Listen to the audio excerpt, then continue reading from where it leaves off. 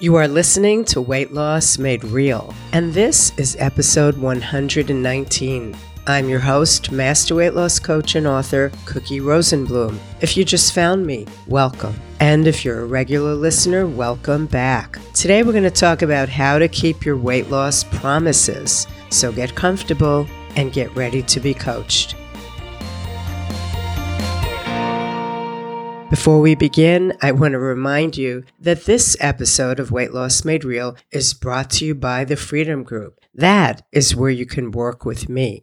If you're interested, get on that wait list. It's in the show notes. Now, let's talk about what we're going to cover in our coaching session today. I want to talk about what usually happens for you when you try to make a change, when you try to do something new, to do something that you really want to be able to master. What happens when you make a promise? Do you keep it or do you usually not keep it? And I want to clarify what I mean when I talk about commitments and promises. Why does it seem easier? I'll bet you can relate to this. Why does it seem easier to keep promises to other people than promises to yourself? And why does it even matter so much whether you really do what you say you'll do? I have a feeling that you already know that it does matter. But I really want you to understand that and learn how to get over the hump of doing something that you say you'll do all the time. And we're also going to talk about keeping your own promises to yourself so that you can do what you want to do, what you really want to do. Change your eating so you can eat naturally and get to your natural weight. Now, what usually happens when you make a promise, you say you're going to do something?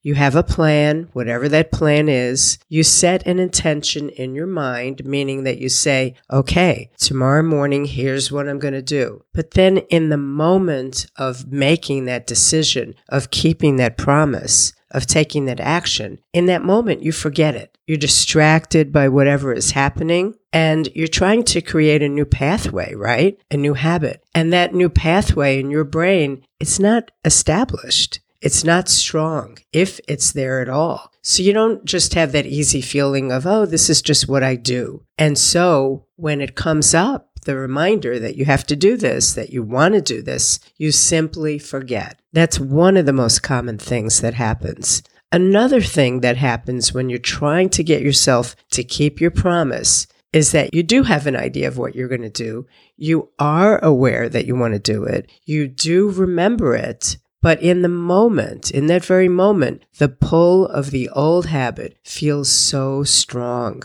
And you tell yourself that you feel powerless against that urge, against the old habits. So you quickly give up and you default to what you've always done. And your lower brain says something like this, oh, it doesn't matter. Who cares? You could just start tomorrow. This won't make a difference anyway. It's so small. And the third thing that usually happens if you've been trying to get yourself to keep those promises is maybe you don't even make a real promise to yourself. Maybe you just say, oh, I'm going to try to do that. So in the moment, it doesn't even register. It's not a firm commitment that you want to do something different. All it is a very faint reminder. And a faint reminder is very easy to ignore. When these things happen, you do not really have a firm commitment or promise to yourself. What is a commitment? What is a promise? And what's the difference when you say that you're going to try to do something? A commitment is a firm agreement. Now, before you make a firm agreement, what has to happen first is that you make a very clear decision about what you're going to do and why. And then you make a firm commitment to yourself or to somebody else that you're going to do something very specific coming from that firm decision. You consider it non-negotiable. And what does it look like in your everyday life? It looks like when you make a date with a friend, you intend to keep that date. You don't let the friend sit there waiting for you and not call or not show up. It looks like when you say you're going to pick a child up from school, it's not a maybe, it's a definite. You do it. You say you'll do it, and you do it. You show up. It's like paying your electric bill. You get it in the mail, you know the consequences of not paying it, and you pay it. You don't have to debate a lot about whether you should do it or not. It also looks like what happens most every day if you're working is showing up for your job. It's a promise. It's the same as a commitment. It's very definitive. It's when you think, I will do X. When you say that to yourself or to anyone else, it has integrity behind it, which means that you're putting into action something that you believe in, a very strong principle that demonstrates to everybody else, this is how you live your life. I say something, and then I stand behind it. And if I say I'm going to do something, I do it. So when you have integrity behind a promise or a commitment, you have honesty when you make that promise, and you are fully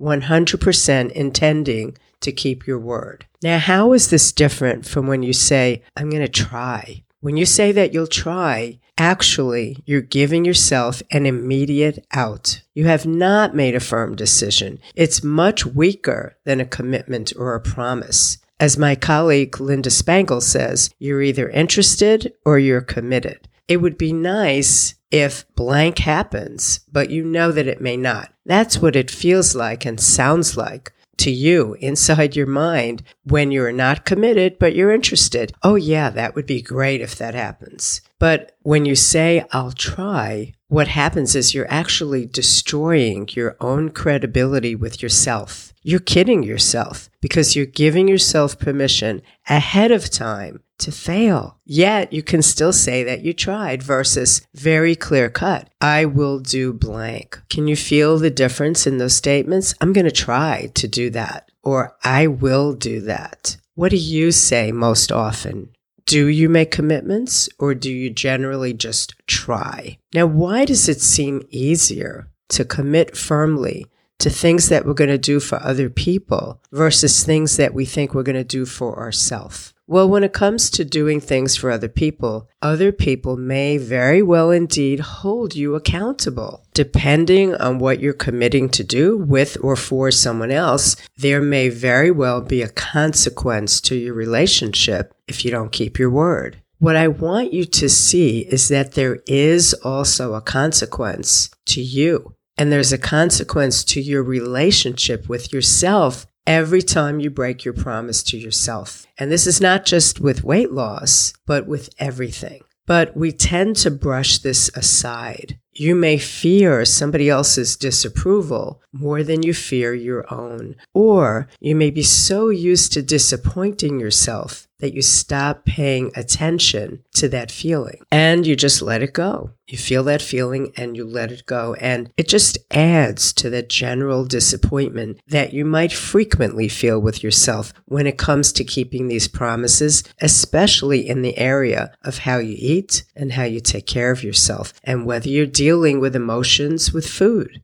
And when you do this over and over again, it eats away at your self-image and your self-esteem and your self-respect. It is not a great way to live. It doesn't feel good. Which brings us to why this matters. Why does it matter to keep your promise to yourself, whether you do it or not? And what could you gain from doing it? Well, you want to break old habits, like eating when you're not hungry, or eating way past satisfied, or putting yourself last on your own list, or continuing to react to any uncomfortable emotion by just eating it away. You know that these things don't work, and they don't give you what you want, and you know that if you kept your promises in these areas to you, that you would create new pathways in your brain, and these new things would become habits. They would become much easier. Eventually, they would not require that much thought. But it has to all start with keeping your promise to yourself. Another reason I want you to consider making this a priority is that by keeping your promises to yourself, you're going to be gaining trust in the most important person in your life, and that is you. You'll know that when you say something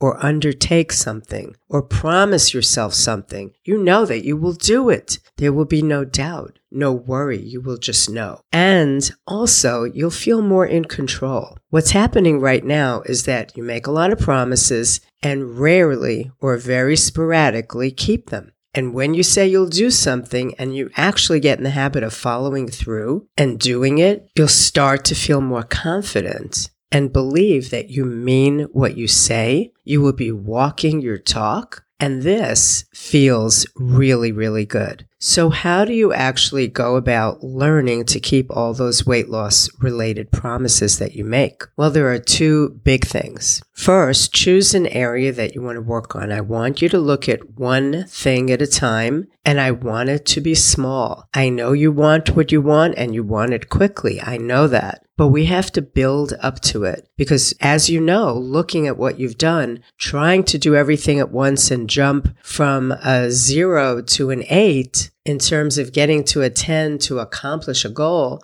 it doesn't work. It just keeps throwing you back down to 0. So choose one small thing, one thing at a time, and deal with those thoughts that come up telling you that this is so small it just won't count. What's the point? I want you to do it anyway. We're talking about weight loss, so let's look at the areas that it could be in. It could be in that eat category. Maybe it's pause before you eat and check in with yourself, because without that, you're just eating on autopilot. That could be your small thing to work on. It could be in the area of think. Notice your mood, identify what you're feeling, and allow yourself to feel it rather than eat. I know that may sound uncomfortable. I know it may sound frightening. And the reason it does is that you're not doing it. You have to do it to experience it and see that you can handle whatever mood comes up. Or it could be in the love area where we're talking about doing things for yourself that feel wonderful, where you're making time for yourself. Somewhere in your busy day, you're making it a non-negotiable, something really small, but you have to do it. You have to promise yourself you'll do it, and you have to do it. I like to think that if I can't find even a few minutes a day to do something nice for myself regularly, then something is wrong with that picture of my life. And if you have that issue, I want you to consider that maybe you need to look at the big picture of your life. Now, these are really small things, right? And you'll think that they won't make a difference, but they will all add up to what you want. And the fact that they're small is good because your lower brain is not going to sense this huge dramatic change. So it's not going to try to keep you from making that big change. Remember, the goal and the purpose of that lower brain is to help you be on autopilot, to make things easier for you. Your lower brain wants you to stay the same to keep you safe, so you won't get that inner rebellion. So the first thing you're going to do was pick one tiny thing and make the commitment. The second thing is, I want you to create a new way to talk to yourself while you're doing these tiny things. You need to counter the old thoughts. And the old thoughts, remember, are, oh, this doesn't matter. Who cares? I don't care. Or I can start tomorrow. And I want you to counter those thoughts with things like this, but in your own words. I do care. It does matter. Starting over and over never gets me anywhere. And always remember, when you get the thought, I could start Monday, or I'll just start tomorrow, that is a message that always comes from the part of your brain that wants to keep you doing the same thing. That is not real. It is not what the real, true you actually wants. And when you notice what you're thinking, I want you to create new thoughts. And the new thoughts are going to be something like this. I keep my word to everyone, including myself. Better to take a tiny step than no step. I'm going to really show myself what I can do. I'm going to do this imperfectly, but done.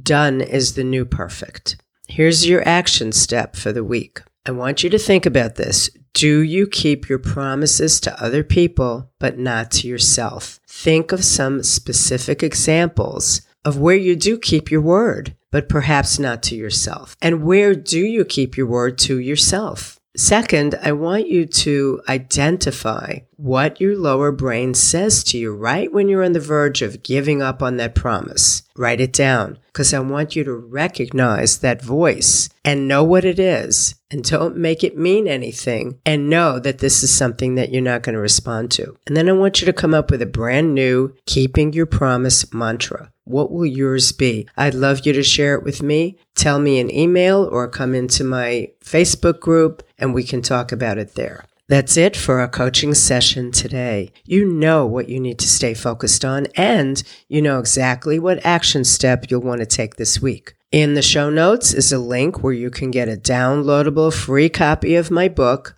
Clearing Your Path to Permanent Weight Loss. I do hope to see you back here next week, where we will continue to work on your emotional eating and that habitual overeating habit step by step until they both become something you used to do. We know that is your ultimate goal. But for now, this is your Coach Cookie reminding you that as you search for answers, keep it real, just like you. And I will see you next week.